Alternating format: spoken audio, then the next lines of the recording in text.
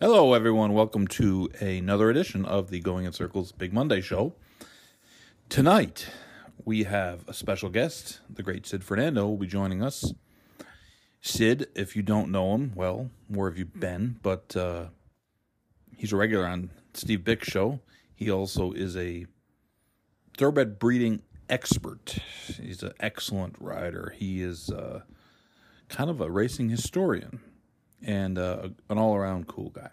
Anyways, we're going to pepper him with questions tonight of all sorts, but it should be a fun show. And one thing about Sid is like Barry and I, he is pretty direct. Not a lot of beating around the bush. So hope you enjoy it. We'll be back here in just a minute.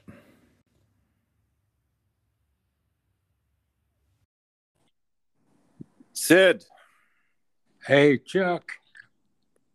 Barry. Hey. The gang is all here. Is that what we are now, a gang? That's what, we're the gang, man. All right, I'm down with that. What's up, fellas? Sid, very, very nice to have you on. Obviously, you're one of our guys, and we want you to bring some knowledge tonight, man. Bring some knowledge to the people. Well, first off, I got to say I'm honored to be here with you, Chuck, and my man's Barry.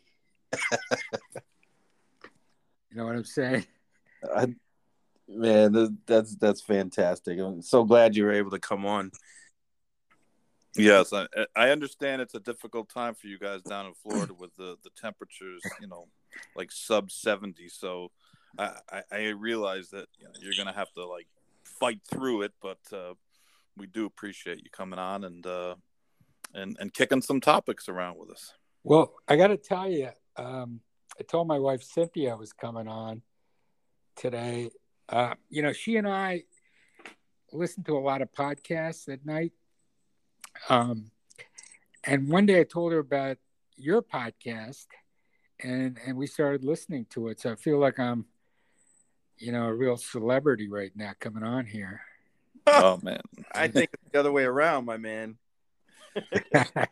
That's right. I mean, we don't have industry organizations threatening to string us up yet. They just ignore us. Well, you will soon. You'll join the club. Hey, that's what we're hoping for. But no, honestly, it's awesome to have you. And there's we talk. Full disclosure, Barry, I and Sid, we talk a lot via text about all sorts of different subjects. But we wanted to have Sid on for a while, and this seems like a good time to have it. Kind of leading up to breeding season. Sid, for the people that don't know, you or don't listen to Steve Bick, I don't know why. I mean, I don't know what's wrong with those people, but just give a quick little description of your, your spot in racing and like where you became, like how you started. Well, that's a long story, Chuck, but I'll tell you where I am. As you know, I run a company called Worked Orbit Consultants. It's a 9-person company, and we, advise clients on breeding horses and, buying horses at auction.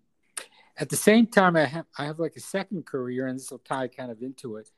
I'm also a columnist and writer for the TDN, and that comes from, years of being a writer and a columnist with a lot of papers, including the Racing Times, the Daily Racing Form, of course. And, throughout my, I started writing I graduated from college in 82. And I started writing, I got my first article published in 83. And, I've been writing since then. But even before that, I was a big fan of racing in the 70s as a teenager. And I got, one day, I used to read the Daily Racing Form all the time. And I'd read the Bloodlines column of Leon Rasmussen. And, when I was 16, there was a topic he was writing about. I sent him a letter because back then we didn't have email. um, I just sent him a letter, and I kind of just expected nothing would happen, but he responded right away, and he had a typewriter, guys, and it typed in all cap letters. It was very distinctive, and he sent me a letter back. He didn't know how old I was, and we started. Back then, it was called letter writing. We just sent letters back and forth to each other, um, and at the time he was talking about a lot of breeding theories, and he'd include me in them, and we got to be really good friends. And he never knew how old I was until like years later when I met him, and he was a lot older than I was, obviously. But he and I just became really great friends, and so that was really one of my first parts of really getting involved in the business. But I've done a lot of stuff through the years, and my friend Jack Work used to he founded Worked Orbit Consultants, and it was, I think, after I left the Daily Racing Form in '98. I had my two sons, and I wanted to spend time with them, so I was writing, and I was also working for Jack as like a private consultant with a lot of his clients. And about 12 years, let's see, 98, no, quite a few years later, like in 2010, Jack got cancer, and he wanted me to take over the company. So at this time, my kids were teenagers, and so I went ahead and decided to do that. And so since 2010, I've been running Worked Orbit Consultants. The company, of course, was around a lot longer than that, and Jack was like one of my best friends, and so it was only it was something I really wanted to do, and since then that's basically what I've been doing since then, plus the writing. But I got to add this part to it, because we had the Twitter stuff come up right during this period, like 2009, 2008. I was on Twitter, and we're going through this stuff, and then my wife Cynthia got on, and one day, we're in bed looking at Twitter, and she's always giggling, laughing every night, and after a couple of weeks, I was like, "What the heck are you laughing at?" And she said, "Oh, you gotta follow this guy." And I said, "Who?" He said, "He's the funniest guy on Twitter." And I said, "Well, what's his name?" He said, "His name is Barry the Sniper Spears." And I said, "Bro, that's my man's." That's my man's. And so that was such a funny, it was a funny link between us all. And I guess Barry had been following me, and then he started following Cynthia, and then she followed him. And so I don't know how it happened, but they were able to. She was able, but every night, Barry, bro, you had her in stitches every night. And then, of course, as far as Chuck is concerned, of course, I followed Chuck, while he was training the whole time. And I'll tell you what, one of the biggest surprises to me was when, well, of course, Chuck and I met, at Tampa and all that. We really had a good time. But one of the biggest surprises to me about Chuck, and everybody listening out there, I mean, this is very, very serious, and it's coming from me. Chuck started writing, and I was like, the fuck? This motherfucker is better than anybody out there writing, you know? And it's a real talent he's got. And, you know, you started doing the podcast and you got the voice for it too. But the writing and the voice, and this applies to you too, Barry, what really attracted me about this podcast was how intelligent you guys were, how low key you put this thing together, and just every week started talking about issues. And there were important issues that other people weren't talking about, none of the BS around it. And, you know, I thought it was like really fantastic. And so, you know, I'm a listener to that. I read your blog. Of course, remember, Chuck, I also wrote one of your first blog posts as a guest writer, one of your first guest writers. That's right. Right. Yes. Mr. Doom. Yeah. No. Yeah. Doom was in that one. Exactly. And actually, that blog post is what inspired me to do a year ago a limited edition blog of racing through the lens of MF Doom. And Barry was the guy the sole guy in charge of putting those blog posts out on Twitter, because I'd left at that point. So yeah, so there's a lot of links and you know, we've been interconnected for a while. So I'm just happy to be here now. Well, we are happy to have you. And I remember your name in the racing form. I had read Leon Rasmussen stuff. What did he write in the Thoroughbred Times too? Was he? Yeah, he wrote yes, it. He wrote in the Thoroughbred Record, the Thoroughbred Thoroughbred Times. Record. Yeah, exactly. He So, wrote you know, that was, you know, before the internet, exactly. the dark ages. And you know, for someone that was trying to learn about breeding, it was not that easy, because it isn't like things are as accessible as they are now. And like we used to have, I was teasing my friend the other day, we were talking about how we used to have to look up horses' siblings, you know, that are in races, using the American produce records. You know, you had to leaf through these ones one by one. Now, like, the information's everywhere. I mean, everyone has it. And but I used to read, you know, Mr. Rasmussen, and I started reading you when you kind of took over that spot, I think, at the racing form. Right. And you know, your stuff was always it was interesting to me, but it was informative, and it was written in a way that it didn't want to make you fall asleep. Like some of the breeding stuff, it just gets like too immediate technical. Exactly. And, you know, next thing we're talking about horses from, you know, that were bred in 1903, and you know, it just is like, that's just too far back for me. I can't do that. But but no, your name had been one that I had recognized. And when you started writing for the Horseman magazine, and I thought, and what was the English guy, Giles? Yeah, Giles, and that was Trainer magazine. Yeah, Trainer. And magazine. the editor was Francis J. Karen, mm-hmm. Who's, you know, a real close friend of mine, and one of the most knowledgeable people I know. And she now works for Work Thoroughbred Consultants. Well, she's good, and she takes good pictures too. Yeah.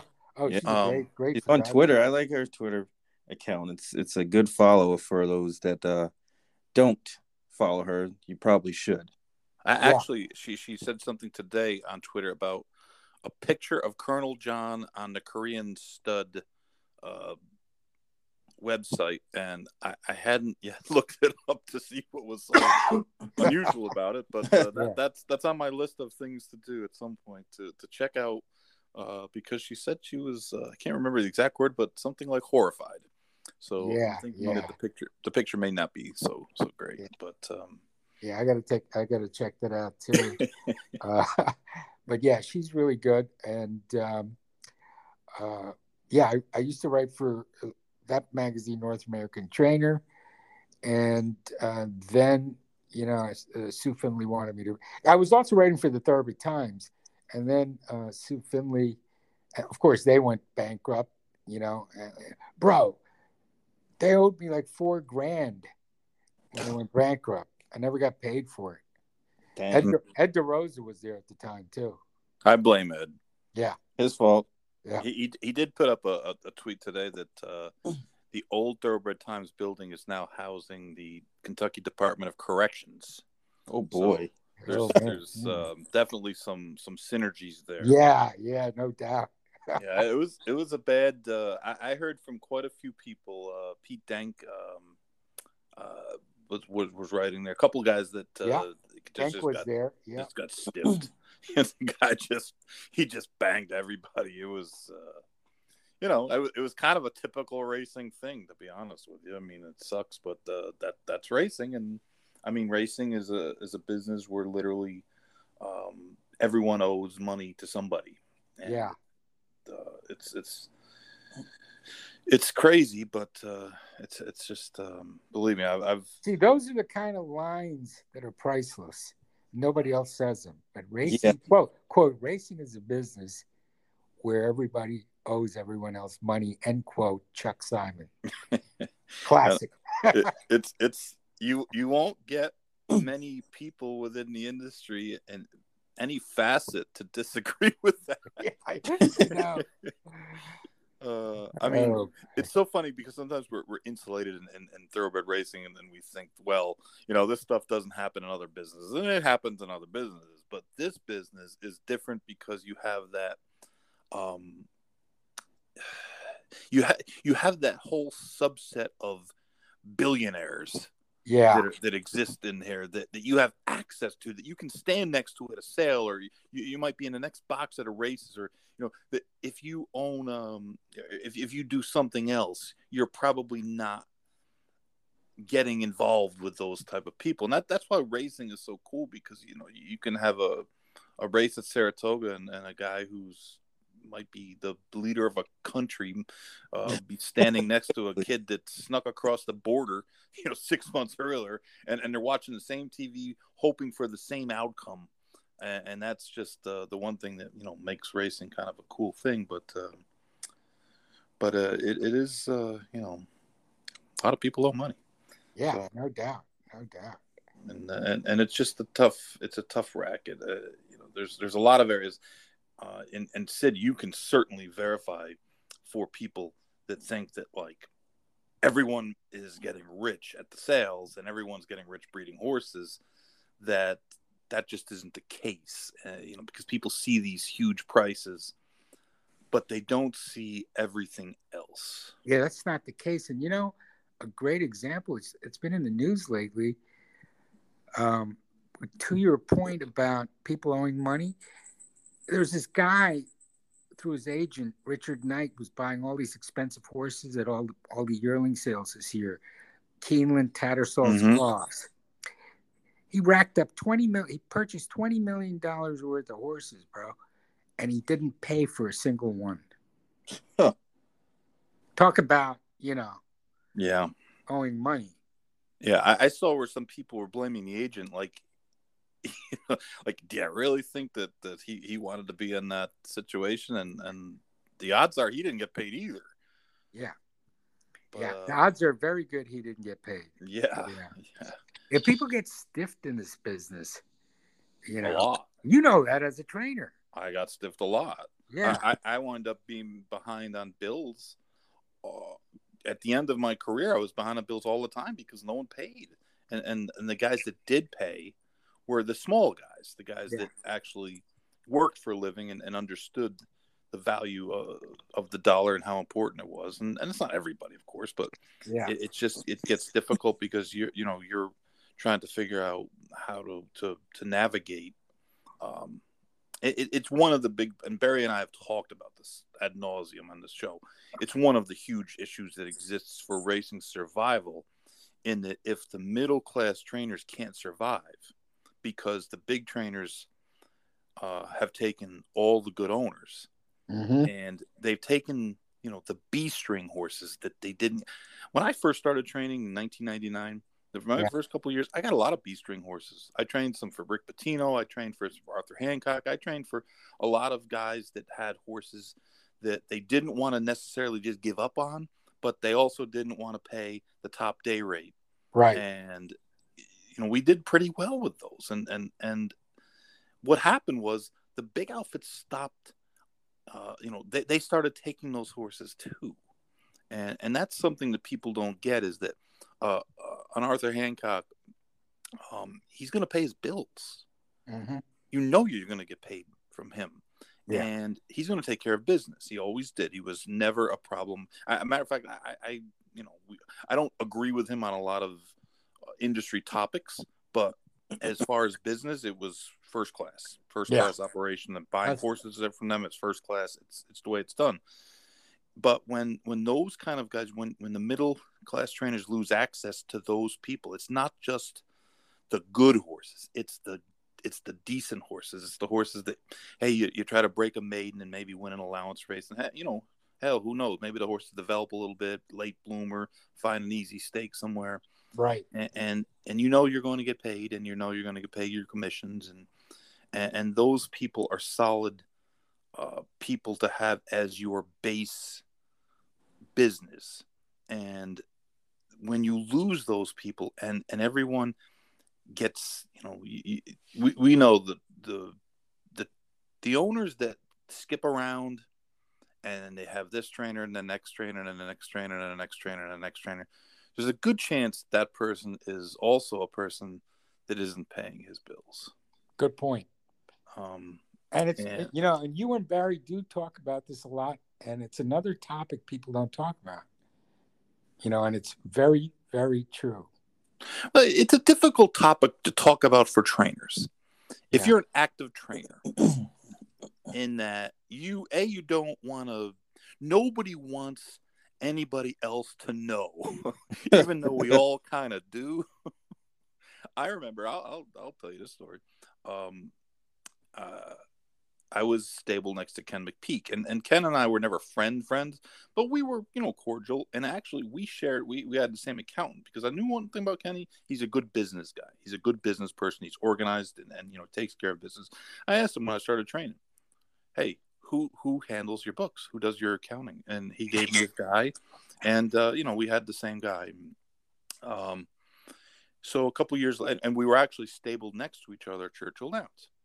And then he went on his little hiatus, and then he came back. And next thing I know, he's training for Ramsey. And I had been, of course, training for Ramsey when I started. And I told him, I said, Kenny, you might want to ask. Dom was the accountant's name. Dom about Ramsey, because you're always bragging about everyone pays you, but it's going to be difficult, because it's been difficult for literally everyone. Yeah, no. He'll pay me. And then, like 6 months later, he got horses. Then, of course, Ramsey fired him and moved the horse somewhere else. And, he came, geez, he didn't. How do you get paid by this, guys? Yeah. Hold the papers. And when the stewards call you, say, I don't know, maybe I have them, maybe I don't. Because technically you're not allowed to hold the papers, but they can't race without them.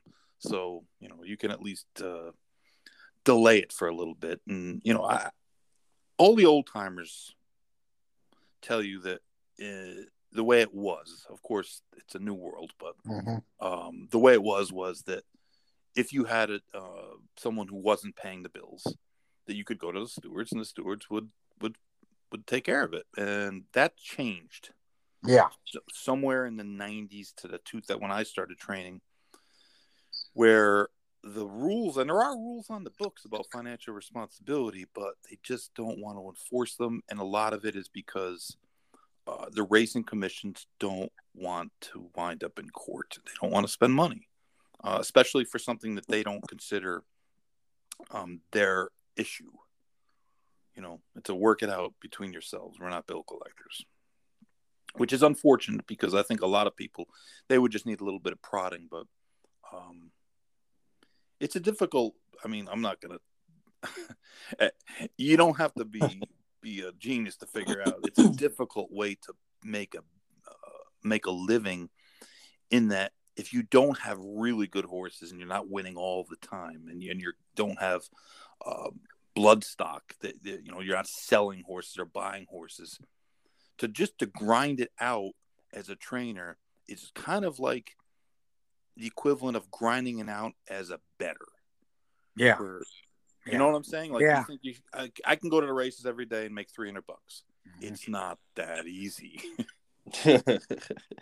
So how do we rectify that problem as an industry? I mean, I know, we've talked about things like limiting stall spaces and things like that, but is there really a tangible way that the industry can kind of reinvigorate the middle class? Well, the way it's going right now, it's tough. I mean, speaking of who you just spoke about, I mean, that's exactly what Wesley Ward did, didn't he? Holding the papers for that same owner, and he's in all sorts of litigation right now. I think, Barry, what Chuck said, it's too bad that the commissions don't flex more in that regard, and I think you need somebody to do it, otherwise it's a Wild West situation. Another thing that's really unsaid is that a lot of trainers are training for half these days, meaning that they are taking horses and they're not charging the owners to train them, and they're splitting the revenue from the horse. And those are terrible. Those are terrible deals. I mean, if you think about how many horses, even with enhanced purses from slots, because I mean, let's face it, slot money has increased the daily average purse a considerable amount. Mm-hmm. So yes, there is a pot of gold for some horses that might win a couple races, and all of a sudden, hey, that horse paid for a bunch of them. But if you consider how few horses actually are profitable, because it isn't as though the trainer doing this in most occasions, unless it's a person with one or two horses that takes care of them themselves, that gallops them themselves, you're going to have expenses. Obviously, the horse is going to have to eat. He's going to have bedding. He's going to have shoes. He's going to have someone gallop him and work him. And you're going to have to do all the regular care, the dental work, the physical therapy, any vet work. So it's still going to cost somebody a considerable amount of money to train that horse every month. And if it's on the trainer's tab, then they're just getting themselves in further and further and further. And absolutely. I had a guy one time, he called me up, and he was a reputable owner, and he had horses with Bill Mott, and I think he had some on the West Coast. He had like 10 horses, and he told me how great I was, and which is always the scary thing, is when a guy calls you up and tells you how good you are. Usually, not getting. Yeah, usually the other shoe is going to drop, and it did. And he said, "I have these 2 horses, and I couldn't." I think they gone through a 2-year-old sale, and I looked at both of them, and honestly, I don't even think I bid on either of them, because I didn't honestly buy that many 2-year-olds, but that's a whole nother story. But anyways, he called me up, and he's like, "Hey, you're a good trainer, and you do really well, and blah blah blah. And I got these 2 horses, and they okay, send them in." He goes, "Well, what about the day rate?" I said, "Well, the day rate is whatever it was, 82 a day or something." And he's like, "Well, I got a lot of horses and blah blah blah." I said, "Oh, so you want me to take the horses on a deal?" Yeah, it would really be great for me. I said, "Okay, how about this?" And Mott had a horse who was like a low level stake horse, and I said, "All right, you send me that one, and the other 2, I'll do all 3 of them."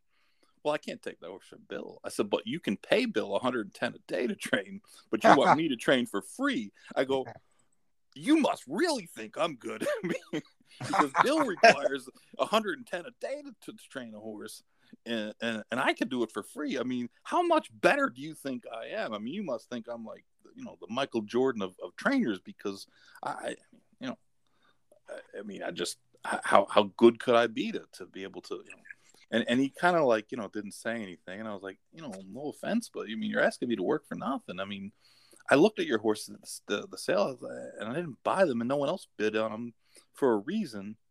That doesn't mean they can't be okay. But I go, by the time they get time off, come back, blah blah blah. Oh, I might be $50,000 into these horses before they even start. I go like, it's just a terrible deal, and I won't cut corners, but the next guy, because obviously I'm not taking horses, but the next guy you find up sending a horse to, he's going to cut corners probably because, unless he's independently wealthy. And if he's independently wealthy, then why is he taking horses for free in the first place? Yep. So, yeah, that's a dilemma. That's a dilemma. Yeah, and there's a lot more of those horses than people would even believe, and it used to be more of a smaller track thing. Mm-hmm. I know trainers at some of the B-level tracks. The jocks come and get on the horses, and I have one friend, he's always riding jockeys that are like 2 for 64. And it's like, man, if you put a decent jock, I can't. Why? Well, he comes on and gets on them every day. Yeah, so right. He's saving me $15-$20 a day, and he gets on these 3 horses. So they wind up, having to ride these guys who are, not very good because they come and gallop them for free because they have the horse on a deal, and it's just a shitty cycle. Really is. And once again, you really illustrated really well something that exists right now. It's huge. I mean, even the bettors can feel it when you see the entries come out and you see one trainer has 3 horses in a 6-horse race, things like that, and it's affecting the whole product. Yeah. For me to understand that, it's got to be far, you know what I mean? Because I came into this game as just a bettor when I was a kid, and I'm expanding my horizons, especially having you two as friends and picking your brains whenever I can and listening to you guys talk and stuff like that, that I can feel that, there's a huge ripple effect that the super trainers have. Absolutely. I mean, Chuck's the best example of it. Right. A guy like Chuck had to leave the business. Yeah, I chose to leave more than I had to leave, but you chose to, but like you said, it was a grind. I got tired of beating my head against the wall. Exactly. And that's the thing is that I go back in my career and I say, where did I make an error? And I made a huge error in that I never desired to have 100 horses. That was never my thing. I never wanted to have 5 divisions. Yeah. I thought that 30 to 40 would be perfect. Unfortunately, because, when I was growing up, Woody Stevens, Alan Jerkins, that's what those guys had. Exactly. That was the model back then. Right. And it was D. Wayne Lucas who was the super trainer, but he was a one-off. Right, he was the only guy, and right. You try to tell that to people now. It's like, man, in the '80s, there was only one guy, Lucas. He was the only guy that was coast to coast and off the plane, Dwayne. Right. Exactly. I mean, Vanberg had a huge operation in the Midwest, but it was all claiming races. He was at Axar Ben and Louisiana Downs, and every track or region had like a local, claiming guy. Baird's in West Virginia, Vanberg, Hondo Ranch in the Midwest. But on the big scale, it was D. Wayne. I remember when I was a kid, I just thought that Lucas and Eugene Klein basically had all the good horses. And they had a lot of them. And they had a lot of them. Looking back, it's like, wow, they really had a lot of good horses. But, it was just, there wasn't a stakes race that was really run without those two being together in it. Yeah, exactly.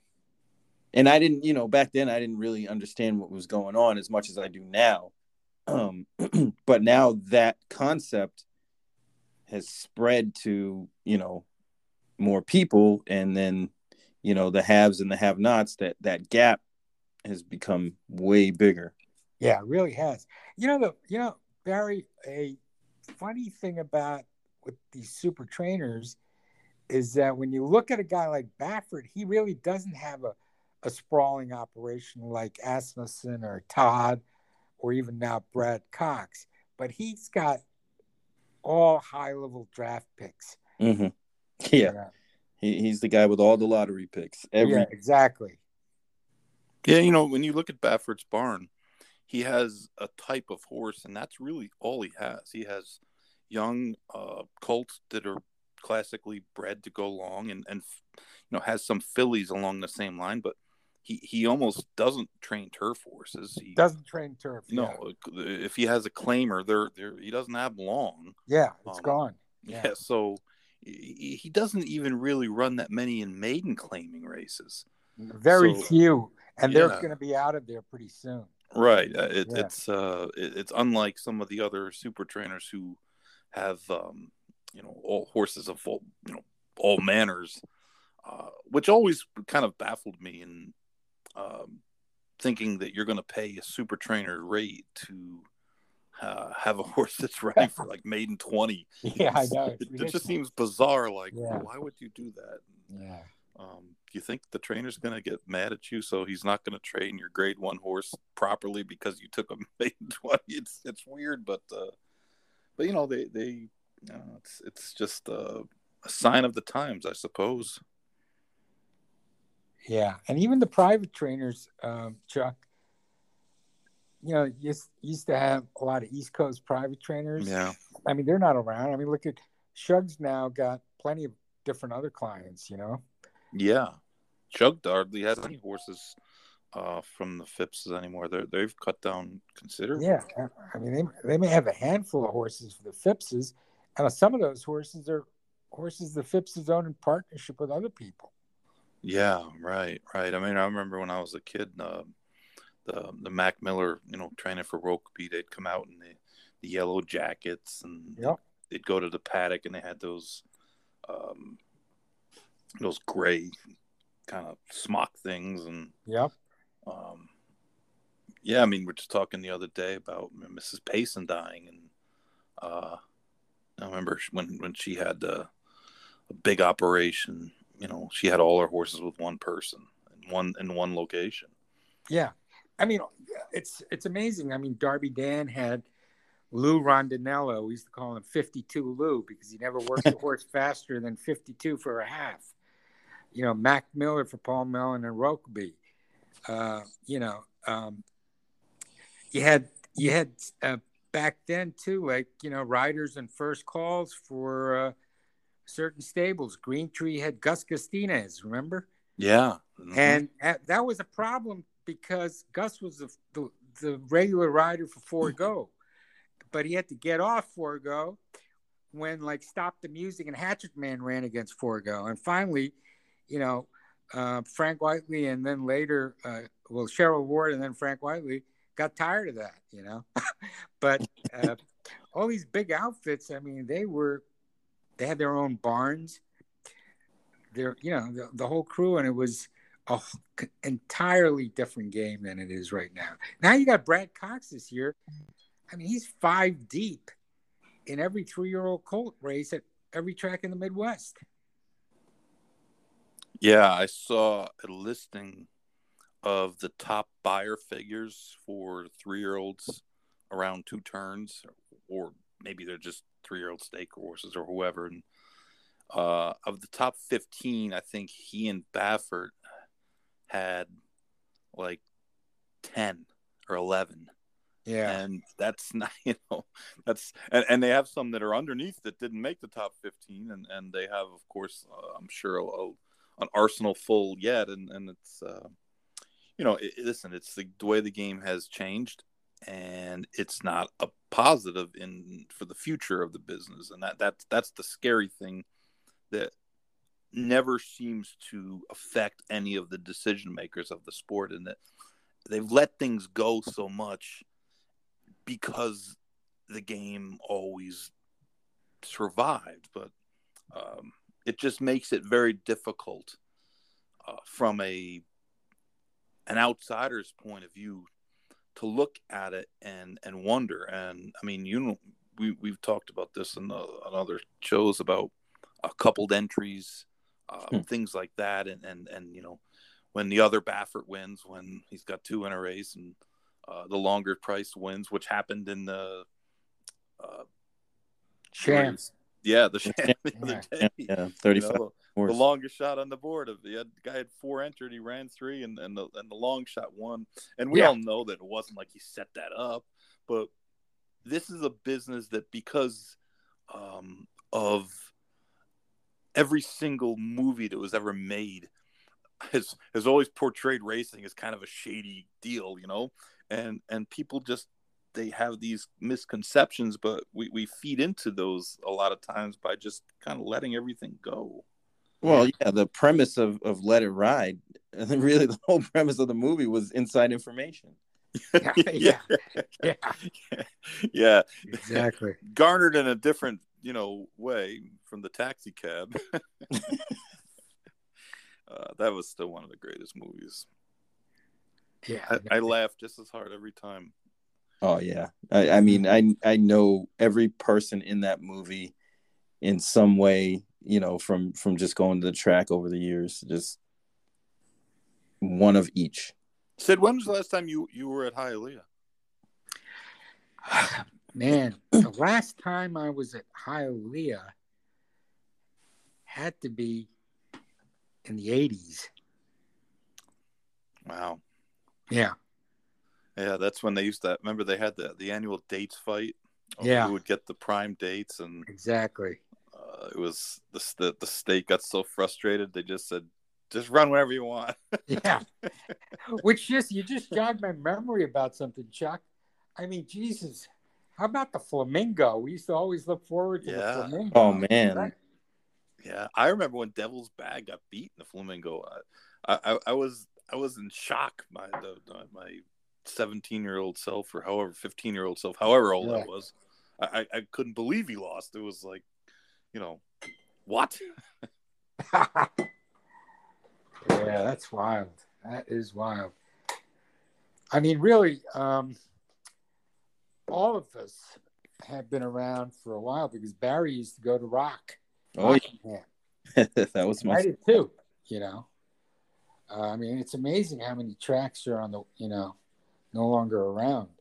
What's so funny about the Rockingham? It's this odd remembrance, but it was the first time I ever saw races where they ran in an about distance and there was no fractions.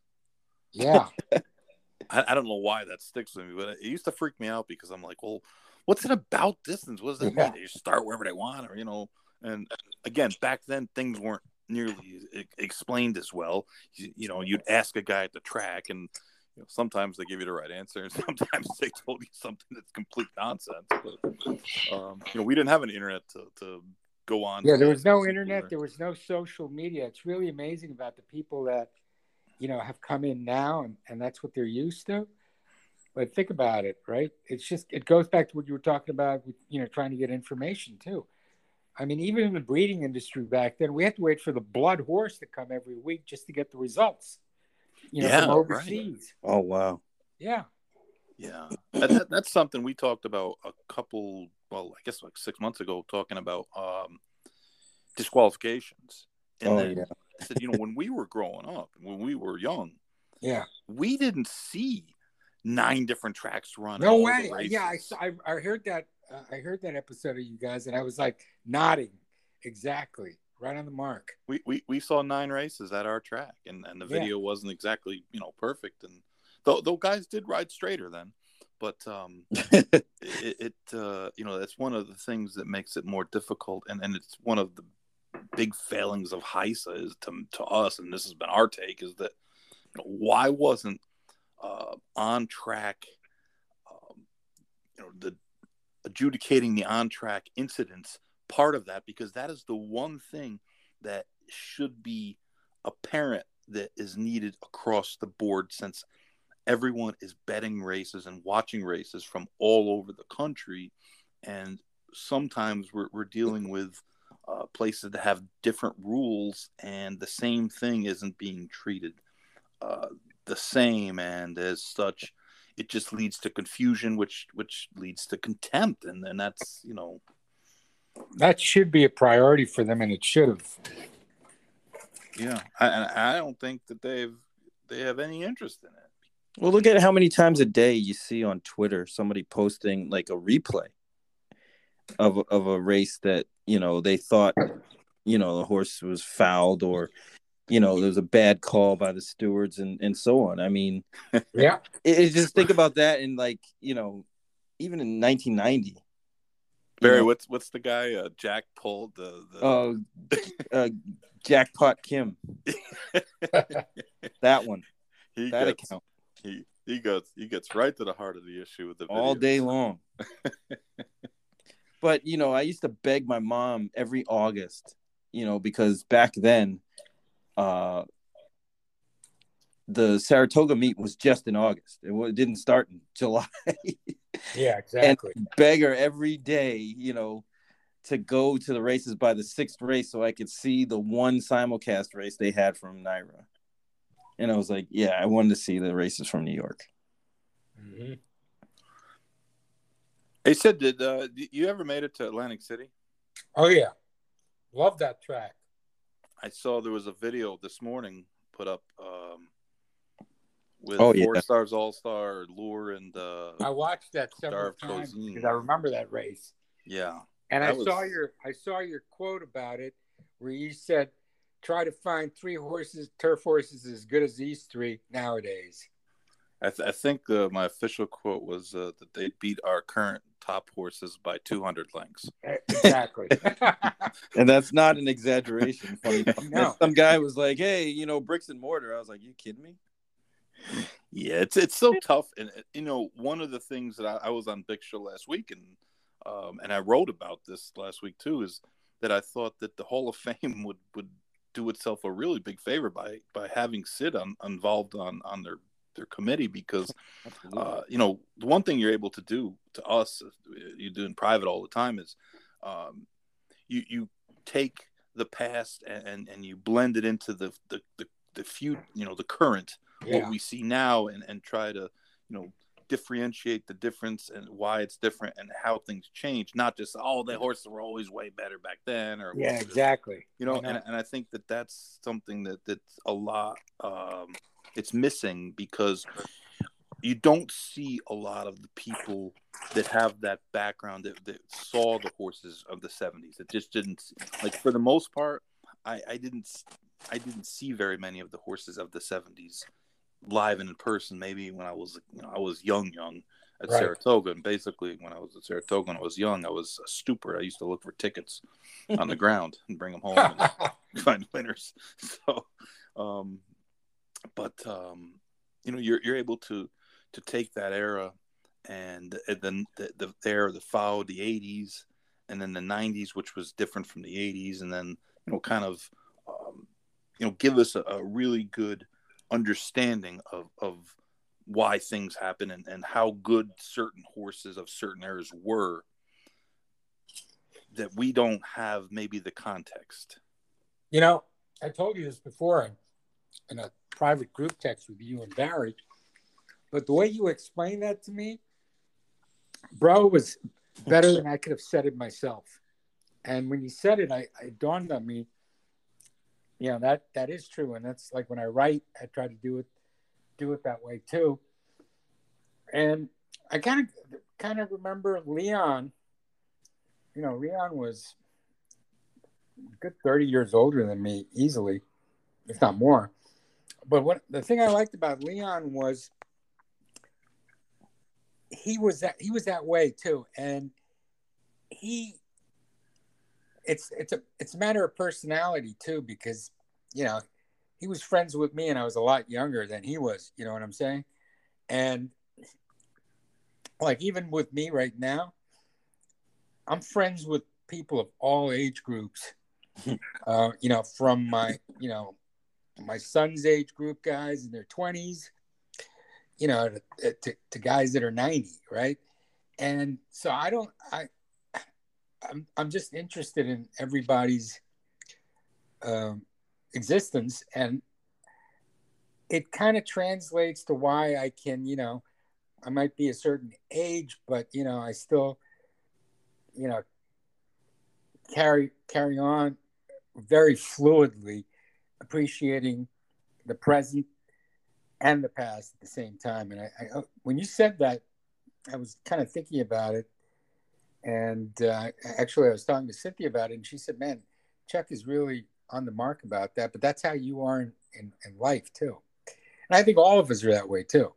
You know, so Sid, thanks for clarifying that. Explain my unhealthy obsession with Tom Thibodeau and the New York Knicks and the Miami Dolphins. No, it's true though. You have a great sense of history. I think that's something that really this business misses badly, because we seem like we make the same mistakes a lot. And I got in a big Twitter or a Facebook beef with a guy who's a nice guy, and he's a guy that actually his heart's in the right place, but his idea about quote unquote marketing races is like every failed idea from the 80s and 90s and 2000s. And I'm like, dude, beer gardens aren't going to win us the day. You're attracting a certain level of patron that maybe will help the racetrack's bottom line on that particular day. Mm-hmm. But they're not going to go get hammered on cheap beers and then say, oh my God, I'm addicted, I'm coming every weekend, even if they don't have the free beer the next weekend. And that, unfortunately, our racing executives a lot of times get caught up in that same thing, and they do things that haven't worked, or they do things that aren't healthy for the business because it's short-term thinking. But I do love bullshit. I do love that we can ask you things about things in the not the distant past, even though you come up with answers for those too. And also make sure you shout out to Cynthia. Tell her I am considering quitting racing and becoming a railroad magnet, because I know she has some family experience in there. Yeah, that's right. And Richard Duchessois, he did really good in the railroads. And that was, I always liked to collect the railroads when we played Monopoly. So I'm figuring that railroads might still be the way to go. I gotta tell you guys, she's got such a great sense of people. And one of the times we were all together at Tampa, I remember, she'd already met Barry, and she said, "Man, I really like Chuck. He's such a character." He's such a character. Well, that's putting it mildly. That might be a detraction for her. I mean, we can't all be perfect, and obviously her. She appreciates that kind of stuff, Well, she's called me a character. He gives us the vibe check. She'll let us know. She's like, "Yeah, I don't like them." All right. Hey, listen, she's an attorney, and I have to stay friends with her because I may never, I may need her. Yeah, that's right. I don't know if she does criminal, but that's what her thing is. She's a criminal defense attorney. All right, if I happen to, smack somebody, yeah, I'm going to the bullpen, Sid. Yeah, on the line. Absolutely. You got a free ticket to access to her right there. But I'll tell you, bro. Getting back to what you were talking about with this game and stuff, we need. You know what I'd like to see? I'd like to see guys like you and Barry on TV talking about betting and horses. That one of the shows you guys did recently, where you guys were talking about the betting and explaining how just talking about it and how one guy might do something another way, and it really resonated with me. And Barry especially needs to be on TV, man. He does. You're 100% right. I don't know about me being on TV. I got a face for radio. But Barry is very well spoken, and he's got a lot of knowledge about handicapping that isn't just the run of the mill nonsense that you hear. Exactly. And I think one of the first times I went to Tampa Bay, Cynthia and I got there, we were late. We heard Barry on the phone giving out this 9-1 shot, and I said, "We got to hit this horse quick." We got the bet in. We just got in there. It wins. Boom! It made our day. And sometimes people think Barry just picks long shots, but that's not true. I mean, there are times where he'll be like, "This would, you just can't beat this horse, and then just have to accept him and single him, and didn't spread any other legs of the pick or whatever. And that's just something you just don't hear very often. And I know, but I like the fact that the two of you guys there's no chalk zone. No, we can all go to the track, bro, and look at the tote board and bet 8-5 or even money or 2-1. You know what I like? I like it when a guy says, I'm going to go with this 15-1 shot here. Yeah, we all know it may not win, but this guy has studied it. In this case, Barry. You know what I'm saying? I mean, that's what I look for. Well, I want to it's go and have those... somebody tell me, oh yeah, here's my top three, and nothing's above 3-1.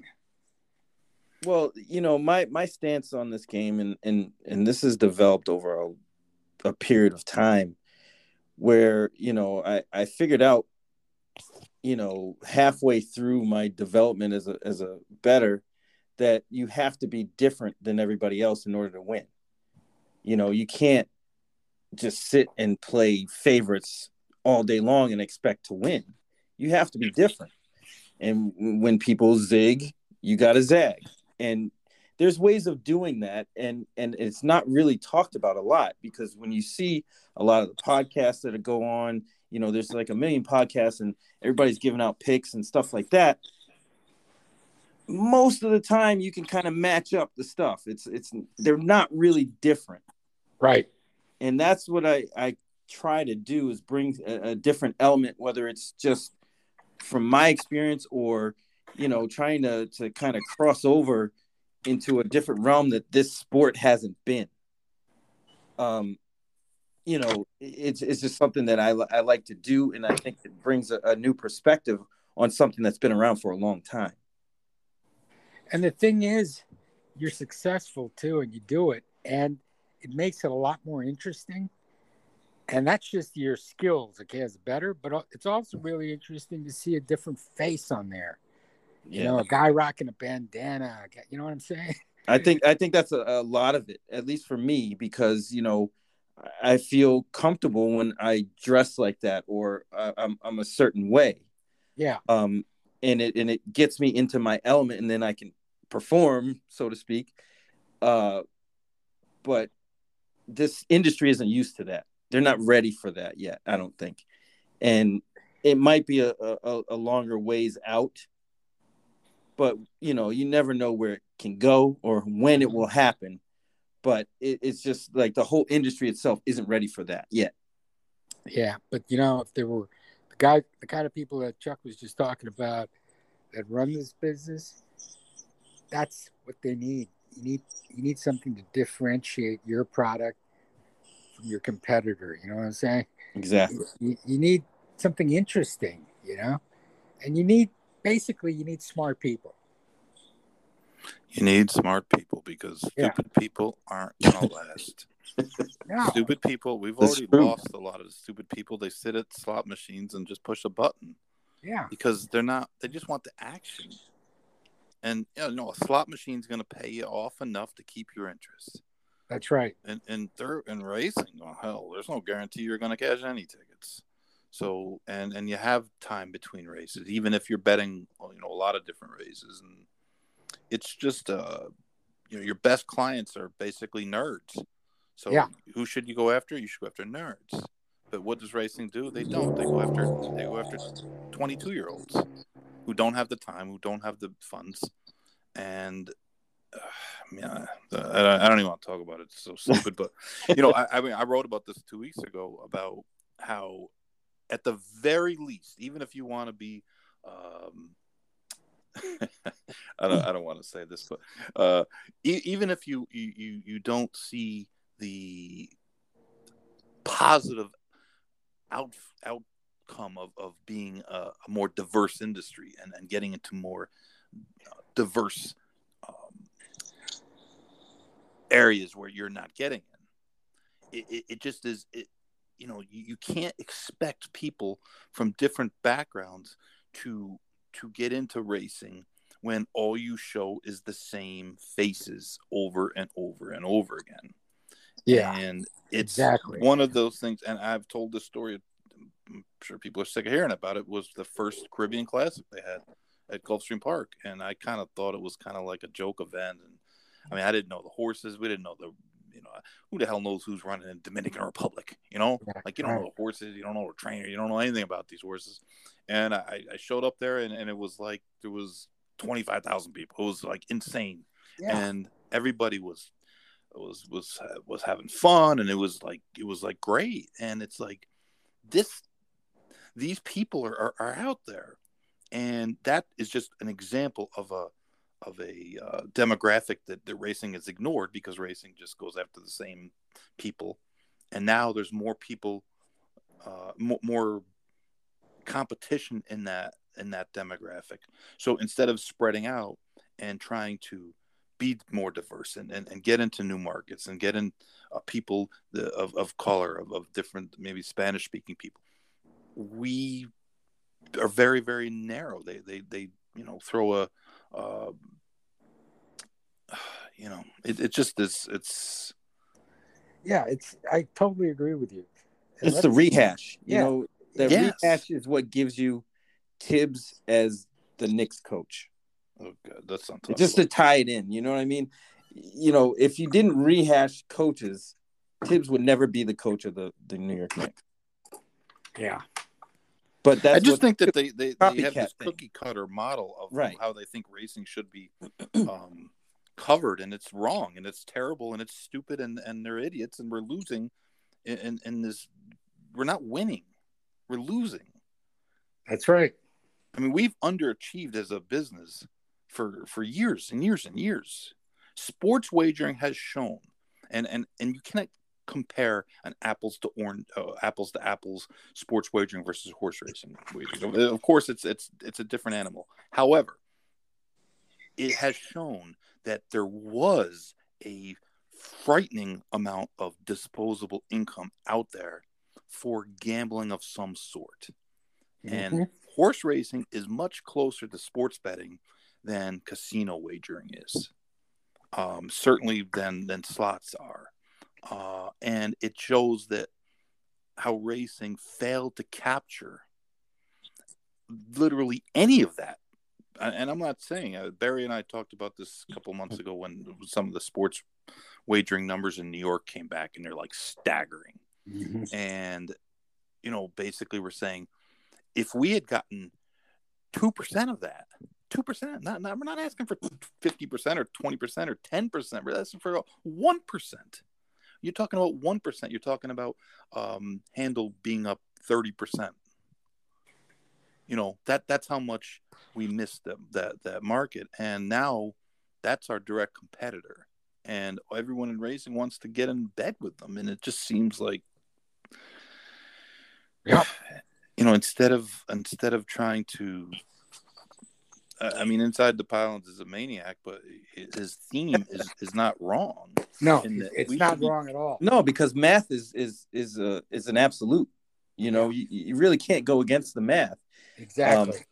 And that's what I think a lot of, this industry is missing. It's like, I always say this to Chuck, and I'm like, how do they run their business? This is a business. Yep. It just doesn't make any sense. A lot of the decisions that are being made in order to maintain the business don't make sense for the business. That's so true. My son's 25, and he is obviously so, technologically literate and loves, sports betting. He's a great blackjack player, and he would like to get more into horse racing, but he doesn't see guys like Barry or Inside the Pylons explaining stuff, which is that mathematical stuff that would appeal to him.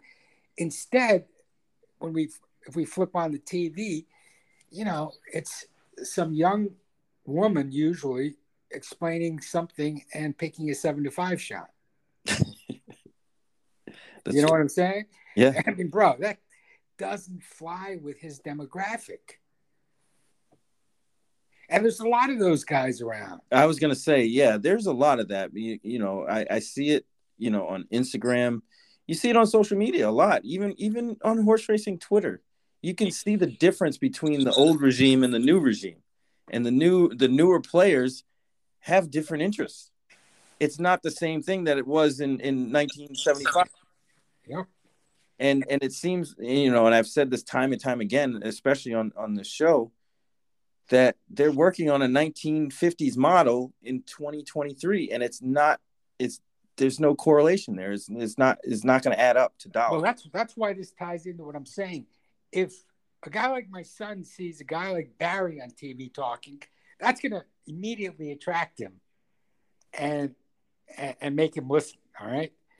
You need that entree of likability and the ability to relate to that person. And they're missing out on guys like Barry not being out there, and you too, Chuck, because they're not getting that type of visual before they even start to listen. You know what I'm saying? I think, I watched a 4-part documentary on Inside the NBA. Yeah. Which has been by far the most successful sports studio show ever. It's just, it's a tremendous show. The same people have been on it for years and years and years because it works. And one of the themes that the producer had was that he said, I wanted to do something different than everyone else was doing. He goes, all they were doing when we started the show was you were reading off the scores and showing the highlights and then kicking into the next game.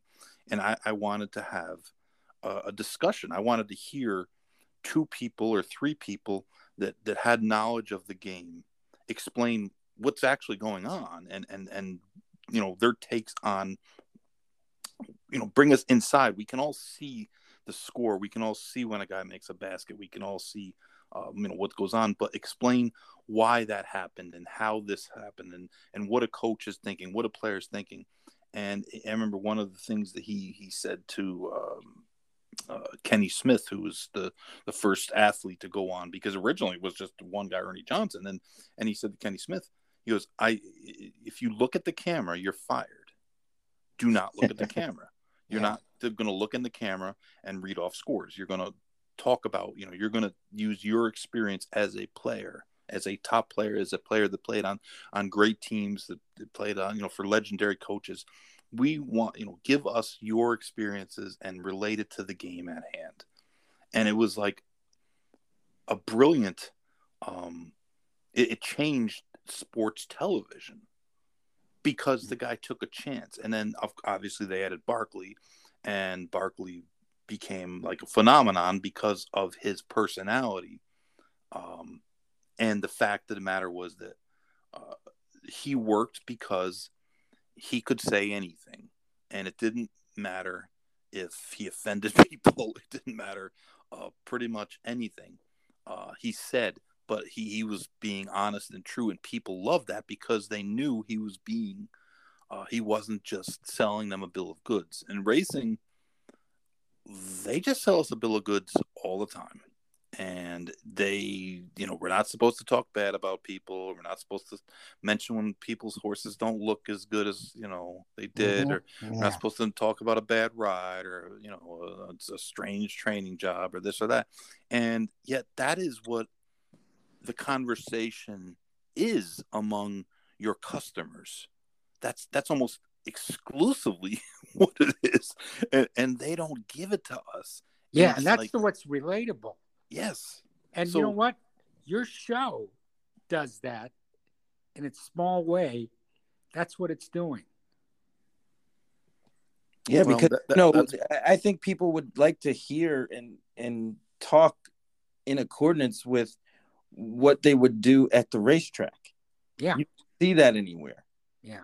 I mean, we've talked about this idea of having like a players show sort of thing where, we talk about the betting and the intricacies of betting, but we're also horse players, talk about the stuff that nobody else wants to talk about on television or in any other form in this sport.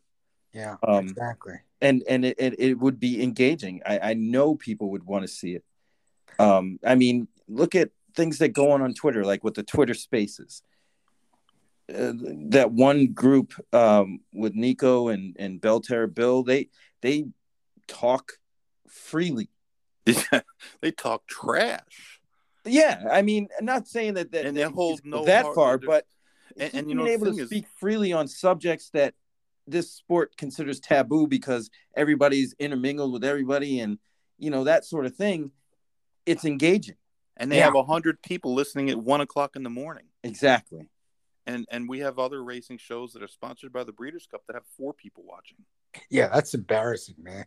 Because nobody cares about what they want to just throw out stuff that appeals to them, but they're not the customer, and that's the thing that bothers me. And there's some other stuff that it just the lack of media. I mean, we have a couple media outlets. One of them is they're just a complete shill. Yeah, and it's like we lost a lot. Racing lost a lot with the demise of newspapers. it really did. Because, growing up, Andy Byer and Steve Christ and the New York guys, Rick Lang and Peason, who was a little bit nuts, but they would write about what they saw and not always the good things. Yeah, Paul Moran. Paul was great. Yeah. And they kind of they were straight shooters because they worked for the newspaper. They didn't work for how many times have you seen, or I've seen, those editorials that Andy Byer used to do in the Washington Post. Yeah, right. Exactly. And I think that racing is it really, really is it struggles because it doesn't have that voice. I mean, we say what we say here, and we don't hold any punches, and we don't also have really any sponsors, and we also aren't backed by a big media company that spreads our message either. So it's you guys have we're in the 71st minute most here. So intelligent show of all the podcasts out there. You have the most intelligent show. You got 2 smart guys. You know your subject matter. Every week you go through what's happened during the week, right? And even originally when I saw this, it was just, you guys were my friends, so I said, yeah, sure, I'll listen to this. But I then got really interested in listening to it, to the point where I don't really have 2 hours, bro, every week to listen to it. But now I play it while I'm working. There's something that's been bugging me about this week, about a story that's a tragic story, unfortunately. And this kind of goes back to that media. And it's about the jockey that committed suicide. Mm-hmm. And the Blood Horse led with a story that said that he's dead because of the pressures of being a jockey. And that's not true. That's not true. And people may not like this, and people may be upset. I don't really care. But the truth of the matter is, depression is a killer. And the reason he's no longer with us is because his depression got the worst of him. Not because he was a jockey. Yep. Not because it's difficult. And it is difficult to be a jockey. It is hard. I mean, Barry and I went through this, last week or the week before, about people criticizing rides that are perfect. I got to ride the horse perfect. And half the internet complains because the horse didn't win, even though the jockey literally did everything in his power to win. But the Blood Horse led with a jockey, a person is dead because he was a jockey. And that's just absolutely not true, because people commit suicide every day in every walks of life because of depression, not because of their position. Their position is the position that they held when the depression finally got to them, and it made it too unbearable. And I think that to me bothered me because being a jockey is very, very difficult. You have to keep your weight up. You're doing a dangerous job. It's a thankless job. You get fired all the time. And I've talked to many successful jockeys, very successful, the highest Hall of level. Famers. And one of the most difficult tasks for them is being replaced. And if you think about that, in what other profession, when you're at the top of the heap, do you get replaced literally all the time? Like trainers, we get fired a lot, right? But it doesn't happen on a 5 times a week. Yeah. And it doesn't happen in some of the big races, especially when we didn't do anything wrong. Tom Brady doesn't get benched every time he throws 2 interceptions. And it's just, it's understandable. But that was kind of, to me, I can't. I mean, Robin Williams wasn't a jockey. Robin Williams was an actor. Robin Williams had a life that we would all probably, kill to have, but he killed himself because of depression. Yeah. Same with Anthony Bourdain. Right. Exactly. It's not because he was a jockey. Yeah.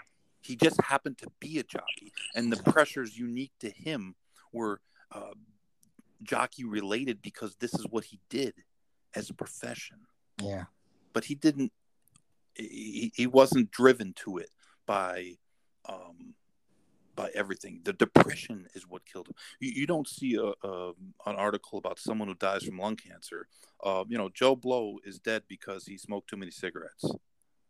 That's not how it works. He died because he had cancer. This person had depression, and it's sad. It's freaking unbelievably sad. Being a jockey is a difficult. I was married to a jockey. Believe me, it's a hard business, but racing is a hard business, and depression is a real thing.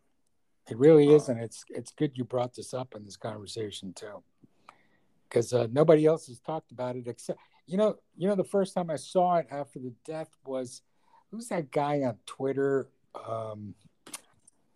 He's like a trainer for Larry Best. Don Chatlos. Don Chatlos? Yeah. Yeah. He had a real nice tweet about it where he mentioned mental health and depression. You know what I mean? Mm-hmm. And he was like the first guy I saw even mention this when I saw the story, People don't understand addiction. They don't understand depression. They don't understand it. It's like, your team loses, you feel bad. That's not depression. That's not really depression. That's just something that happens. We all have things that lead us down a path. We all have our moods. We all have this. But people with severe depression, they don't. It's just like people talk about addiction. Well, why didn't they stop drinking? Well, look at the consequences. That's the whole point. Yeah. they cannot see the consequences because they go down a different path than we do. Their brains aren't wired like ours. And it's something that, racing has a lot of.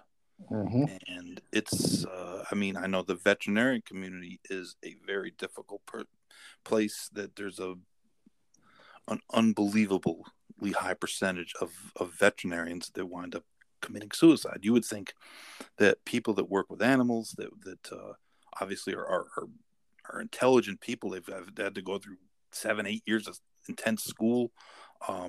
Veterinarians pretty much, do well financially. It's not like, they're people that live on the edge for the most part. You'd think that it's a respected profession. They're doctors, for God's sake. I know 3 different veterinary people who are associated with veterinarians that have killed themselves within the last 4 or 5 years. And these are 3 completely, they have zero to do with each other. Nothing. Wow. One is a person, a close friend of mine, who had a vet who that did it, and 2 others were, like I said, they were different parts of the country, but that's a lot. That's a lot, and it's the pressure of yeah, you're working with animals, but you're only working with injured and sick animals. No one brings their healthy animal to the vet. Say, hey, look at my horse, or look at my dog, or look at my cat. Yeah. And they let people down, and it's a hard profession, but depression is what gets them. Yeah. And I think that's something that really is difficult, and that I saw people say, oh, we shouldn't criticize jockeys. Well, of course we should criticize jockeys. Everyone is subject to criticism when people's money is on the line. Mm-hmm. I mean, it's it's part of the deal. You know this going in. I mean, like we said, there's a lot of unwarranted criticism that happens because people don't know what the hell they're watching, including trainers. Believe me, I know a lot of trainers that play the jockey blame game all the time, and I think a lot of them kind of deep down know it's not true, but they've convinced themselves it's the jockey's fault all the time. But yeah, it's real, and it's something that I just didn't like the way that portrayed, like pointed fingers almost, Mm-hmm. and I don't know. I just thought it was something that. Well, I'm glad you brought it up. Yeah, I mean, it's a good point because I saw a lot of those tweets, piggybacking off what that article kind of prefaced, which to me, like you, it kind of was like, well, that doesn't seem like how this all came down. I mean, anybody that commits suicide, there's an issue there that's beyond whatever it is that they do as a profession. Exactly. It's not, Yeah. People don't understand. I think, there's very tied into addiction. And then a lot of people wind up addicted to whatever it is they're addicted. I mean, there's people that are addicted to exercise. Yeah. I mean, there's people that are addicted to a lot of different things. And a lot of them, it's just they're trying to escape from their own brain. And racing is a very difficult spot. It's a tough spot because if you're a trainer or if you're a jockey, your numbers, your stats are posted next to your name all the time. And we don't have a season. Our season is pretty much year round. Mm-hmm. Professional athletes, they have seasons where they can decompress and they can get away, and their name's not in the headlines. And yeah, it's not nearly as easy as everybody makes it out to be. And yes, they make in some cases tremendous amounts of money, but it's also probably not the easiest thing to do to understand. People nationwide think you suck. Yeah. That's guy misses a field goal and the whole world is on your case, but no, and it's hard, and I think people sometimes downplay the fact that it's not easy for people feeling that to get help. It's difficult. That's the hardest thing for them to do. The absolute hardest thing for them to do is to get help. If you consider that a person is willing to kill themselves rather than ask for help, that's how difficult it is. So, I just feel that there's so many people that don't show that actual sympathy, and they don't even want sympathy. They just want someone to understand, and it's hard to understand. I had to deal with addiction for someone that was close to me, and it was, they don't give you a handbook on how to deal with it, and eventually you do figure out that you have to sometimes draw the line in the sand and let them figure out their own stuff. But in the end, people's minds are their worst enemy, and there's really, in some cases, nothing you can do about it. Yeah. Well said. I didn't mean to get too somber. Anyways, Sid. Yeah. Who's the best horse you ever saw? Well, you can go with a recency bias, or you can so many ways to answer that question, Chuck.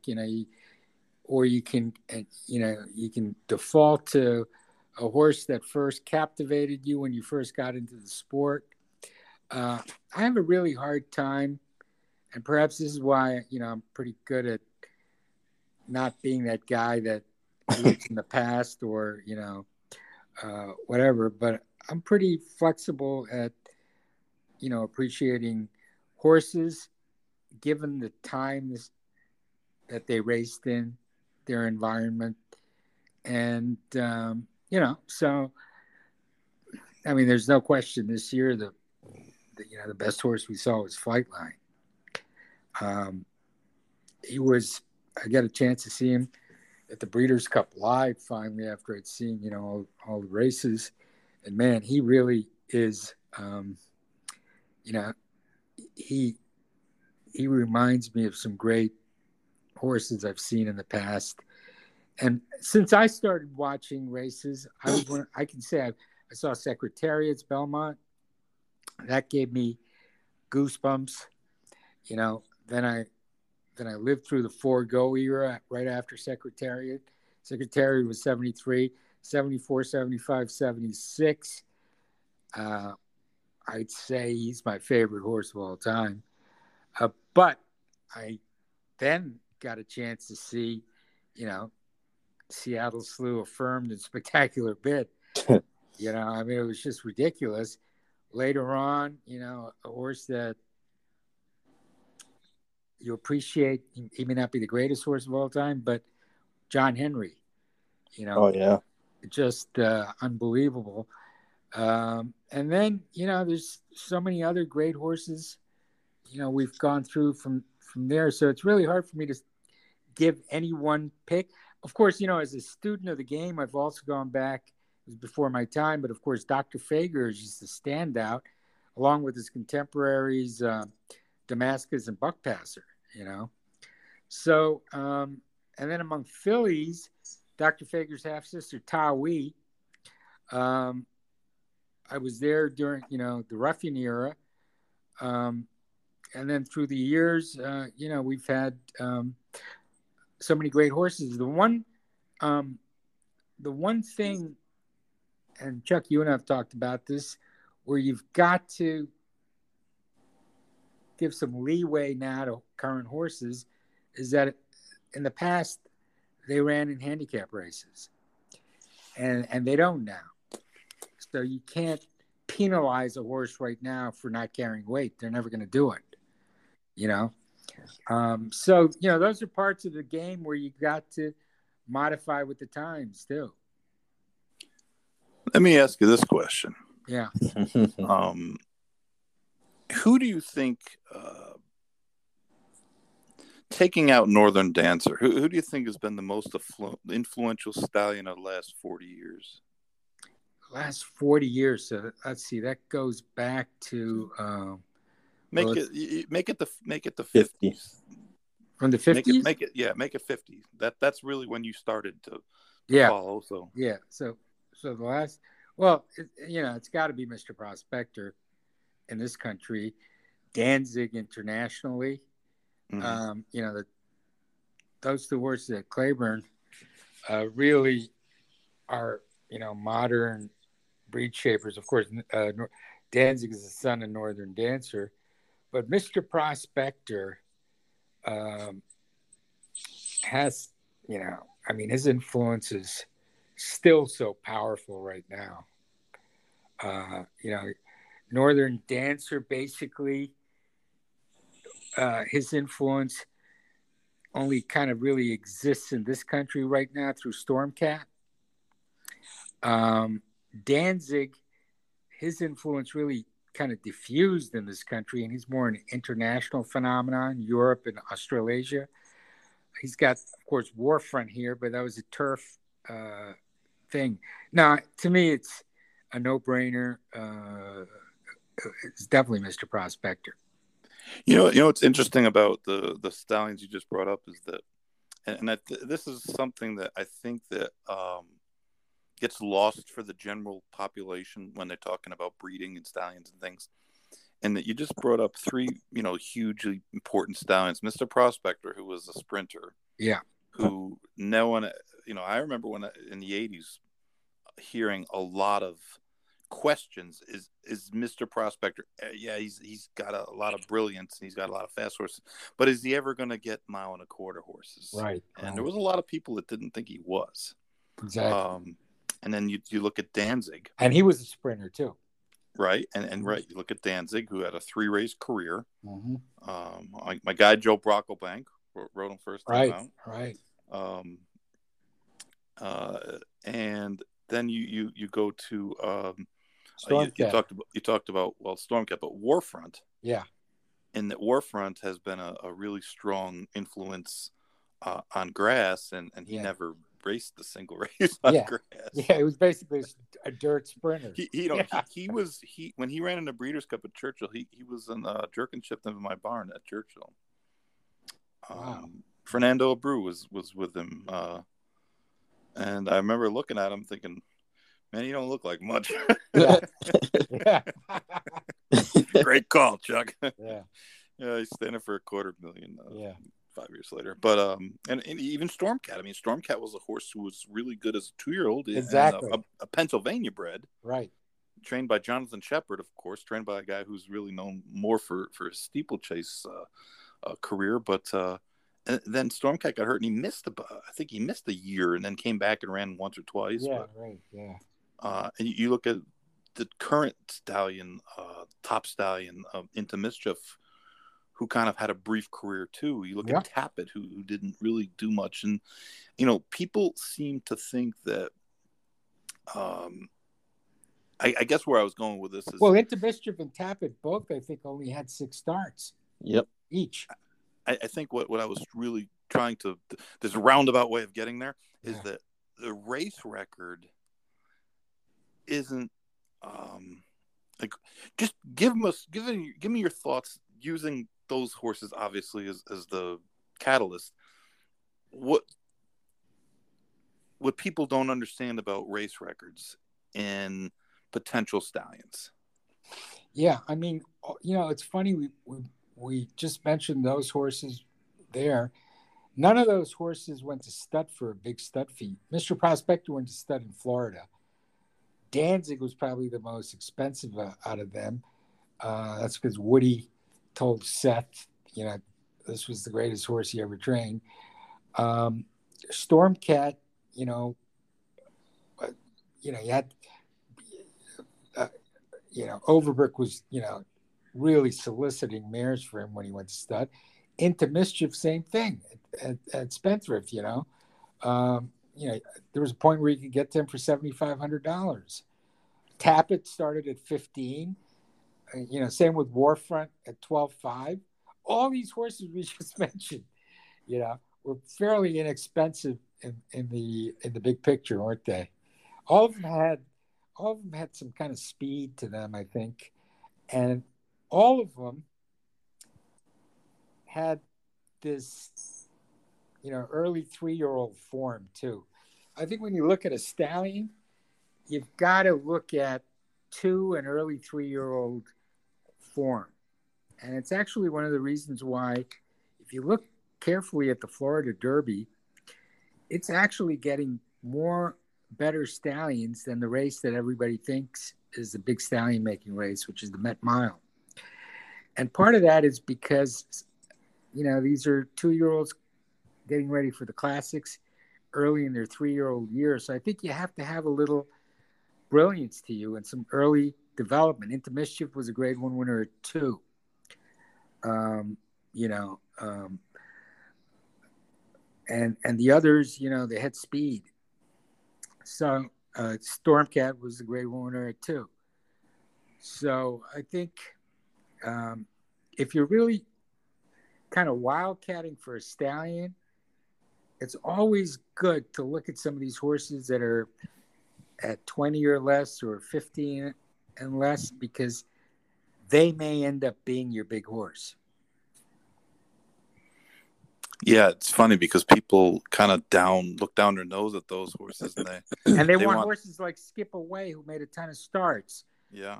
but did nothing as a stallion. No, it's so true. Some of the best horses just never, they could never replicate themselves, but they couldn't. I mean, Skipaway wasn't all that well bred. I think. Right. I mean, I know it's a complicated.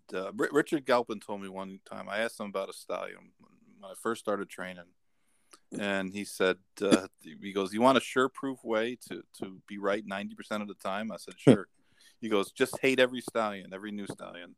He goes, "You'll be right 9 out of 10." He goes, because most of them don't. A few years from now, no one heard of them already. Yeah, and I said, that's true. It is true.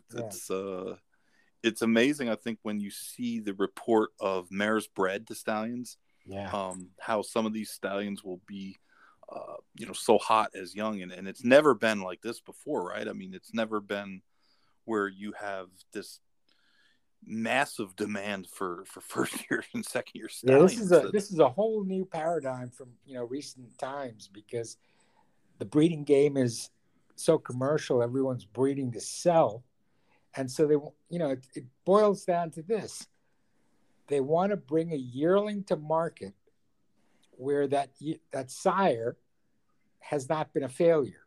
So if you bring a first crop yearling to market, you're safe. If you bring a second crop yearling to market, think about this. That first crop of that stallion is now 2, and the yearling sale, say in September, he might have flopped by then, right? But maybe not. But think about this. If you bring a third crop yearling to market, that means if you bred in a horse's third year at stud, if the 2-year-olds and the 3-year-olds have bombed by the time you bring your yearling to the market, you're dead. And since it's a selling game, that's why people don't want to take chances. It's an investment hedge. So they want to go to that first year to be safe. It was interesting that a couple of weeks ago we were lamenting Cyberknife going to stud, because the way we looked at it was really the only, to me, I'm sure the Rich Strike people will come after me as usual, but to me, the only horse that's really a top level horse returning to the older horse division this year is Taiba. Yeah. I don't see many, everyone else seems like a B team type of horse. Yeah. And Cyberknife is a good horse. And, him and Taiba they didn't have a rivalry, because I think they only ran against each other twice. But, yeah. No.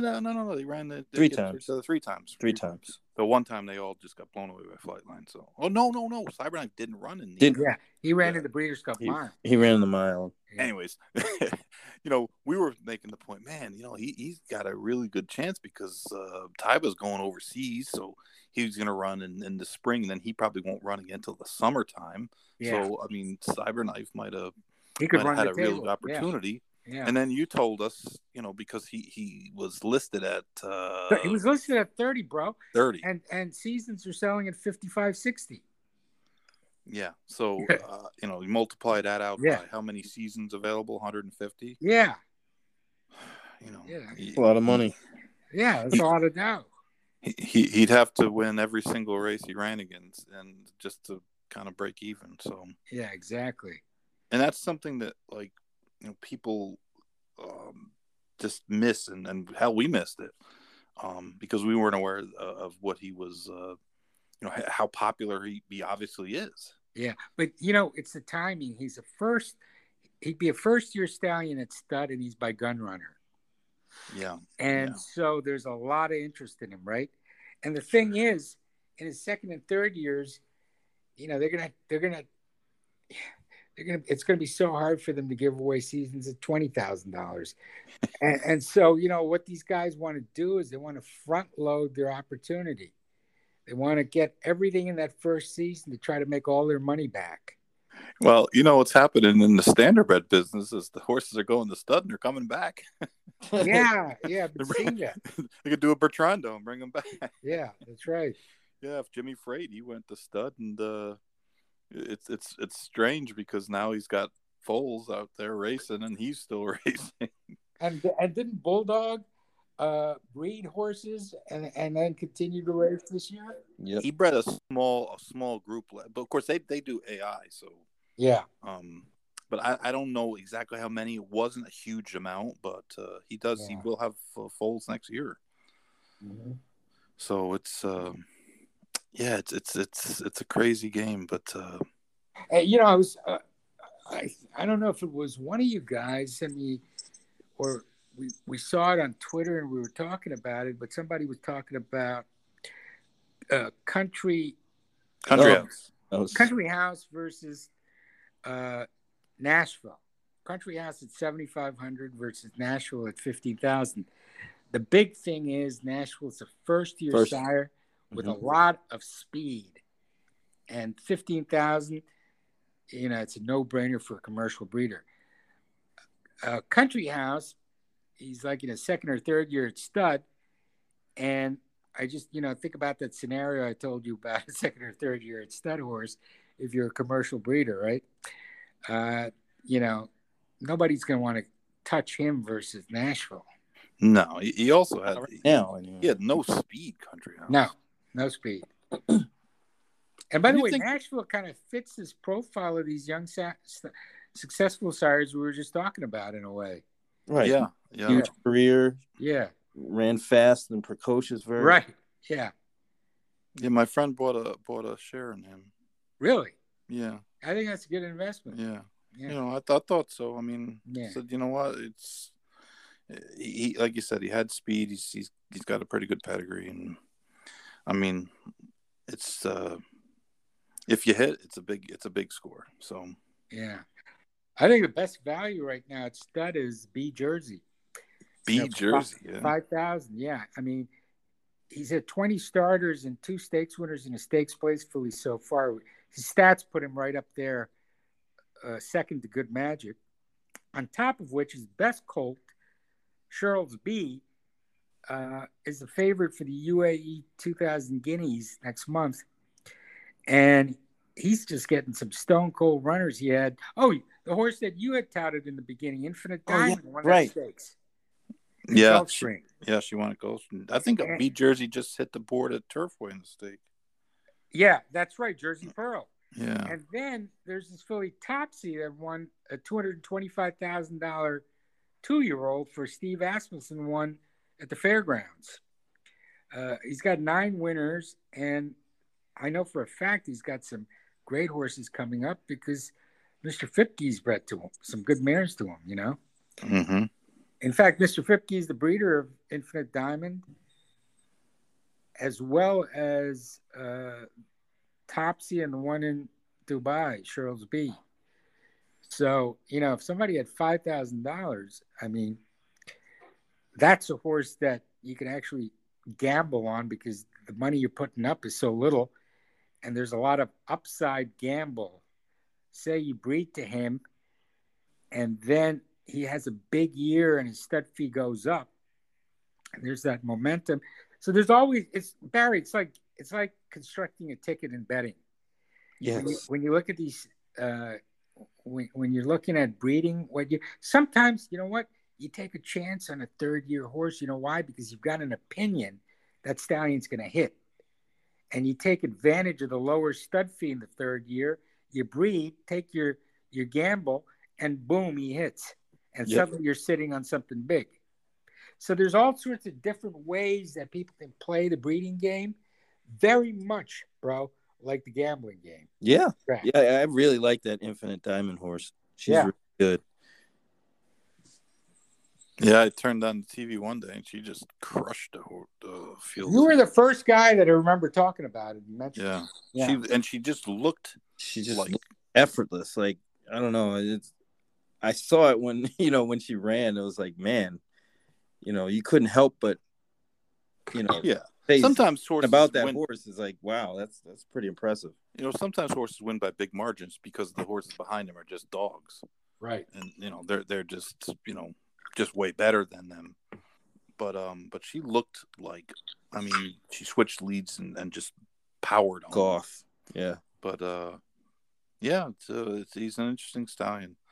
Hey, I wanted to ask you this, Sid, about the Japanese, how they come over here and they buy top brood mares. Yeah. But they've taken chances on some stallions here that that really didn't have a whole lot of appeal to American breeders or commercial breeders, and that's so true. And have done well with them. Like, what do you think is the formula? It's real simple. It's exactly like you say. They buy these fantastic mares that are grade 1 winners, grade 2, grade 3, whatever. And then they'll take stallions that don't have pedigree, but were grade 1 winners. Mind Your Biscuits. He's the leading freshman sire over there, for example. The year before that, it was Dreyfong.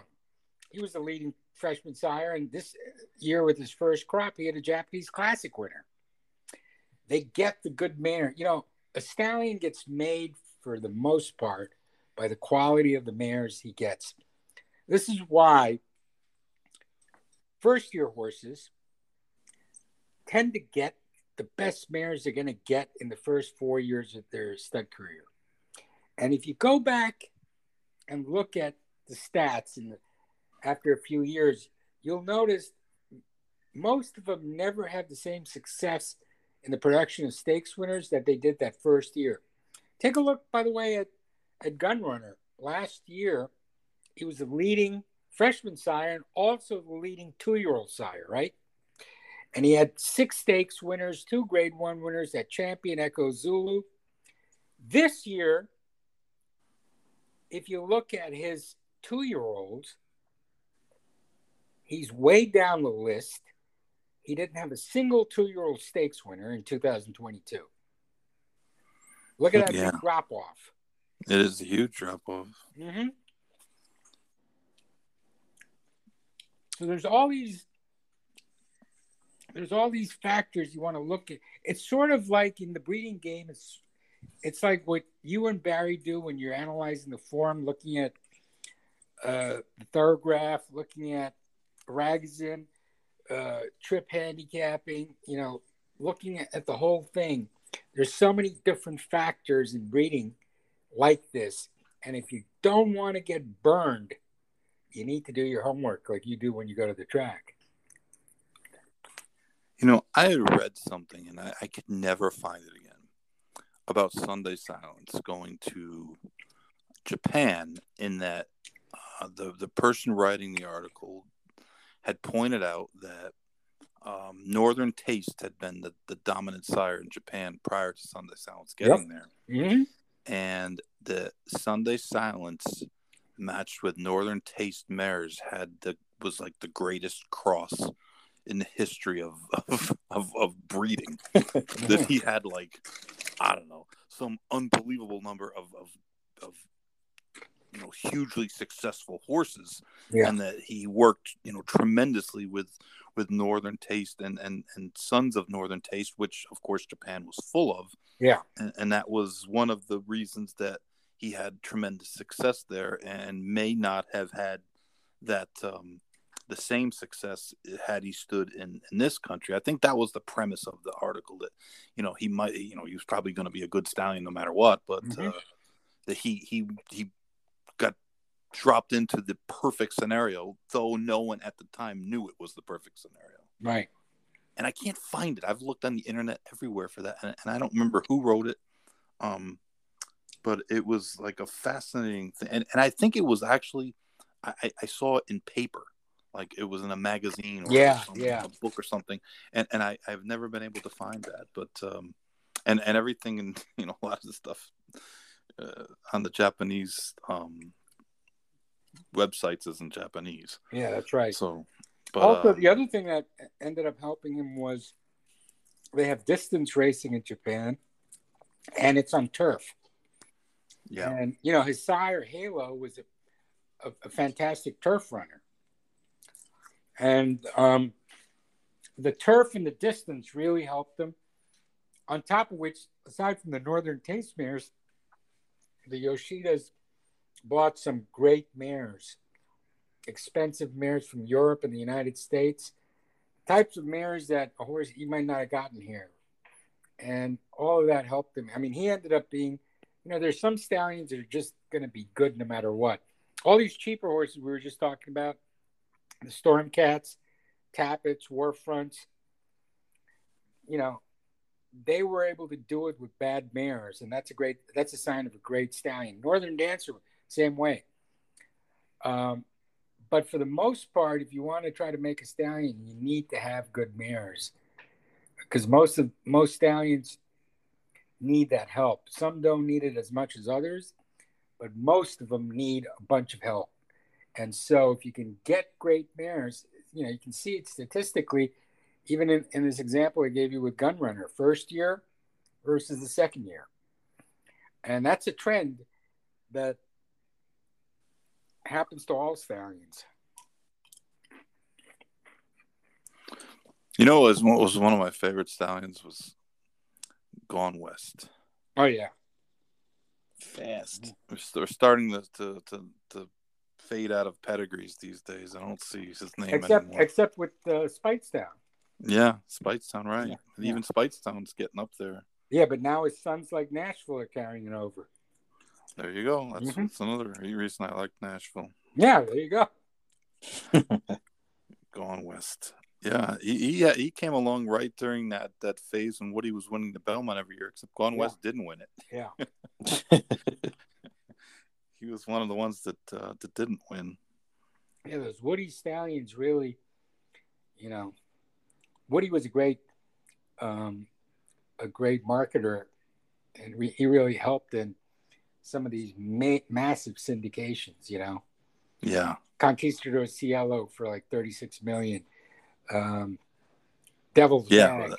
When $36 million was huge, huge number. Yeah, that's right. Yeah, Devil's Bag, man. That was I remember I went to the races that day, and the entire track knew Devil's Bag was going to win. It was like it was one of those kind of nutty things, and I think he's still in off like 2-1, right? Or 5. Like 8-5 or 7-5. These days he would go off 1-9. Yeah, that's right. But he was just a brilliant 2-year-old, and like I said, the day at Hialeah when he got beat, I was like, I couldn't believe it. I was stunned. Anyway, your podcast... and what's funny is I forgot he actually raced after that. He ran in the Derby trial. Yeah, he did. That's right. Yeah. Yeah, he won the Derby trial, but that was it. Yeah. He was a 2-year-old. Yeah. I'm going to sign off so that is that possible? Yeah, we're actually getting we're at time. Yeah.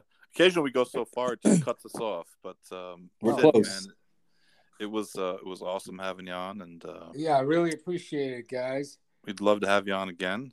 Yeah, definitely we'll do it again. And what I really want to see is in 2023, I want to see both your profiles raised in your respective areas of expertise. I want to see Barry get some FaceTime on TV and get the handicapping going. I want to see you, Chuck, with more writing, because I'm not bullshitting you. I think you're one of the best writers this game has, and they don't even know it. Well, I appreciate that, Sid. And, great compliments, man. Appreciate that. Maybe I'll write about putting Barry on TV. There you go. There you go. There's the formula right there. No, it was great, and we do appreciate it. And everyone listening, we're going to spare you from any of our NBA fantasy talk, but no Knicks tonight. Joe Christopher did beat me. I had to wait. I'm watching games at 11:30 last night, hoping that Michael Porter hits like 7 threes in the last quarter. But Joe Christopher, you got me. Anyways, like I said, thanks for coming on, Barry. Of course, it's real as always, and we'll be back next week. All right, bro. All right, talk to you guys. See you guys.